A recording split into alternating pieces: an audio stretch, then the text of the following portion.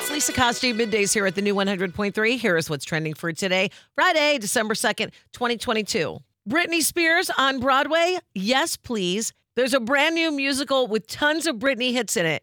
Once Upon a One More Time will open at the Marquee Theater in New York City in June. Previews begin in May. The show follows the exploits of a group of iconic fairy tale princesses who have gathered for book club, only to have a copy of Ready for Dance feminist touchstone, The Feminine Mystique, dropped into their corseted laps by a, quote, rogue fairy godmother. What happens after that? We'll have to wait and see. I know you want to know how to get tickets. General on sale begins via Ticketmaster on Monday morning. Megastar Cher speaking out a little bit about people's opinions on her boyfriend, A.E. Edwards, who is 40 years her junior. Cher is 76, he's 36. She told the Kelly Clarkson Show that on paper, it's kind of ridiculous, but in real life, we get along great. He's fabulous, and I don't give men qualities they don't deserve. He's very kind, he's smart, he's very talented, and he's really funny, and I think he's quite handsome. Hey, if you're happy, no judgment from us, Cher. And because all roads lead back to Britney, happy 41st birthday, B.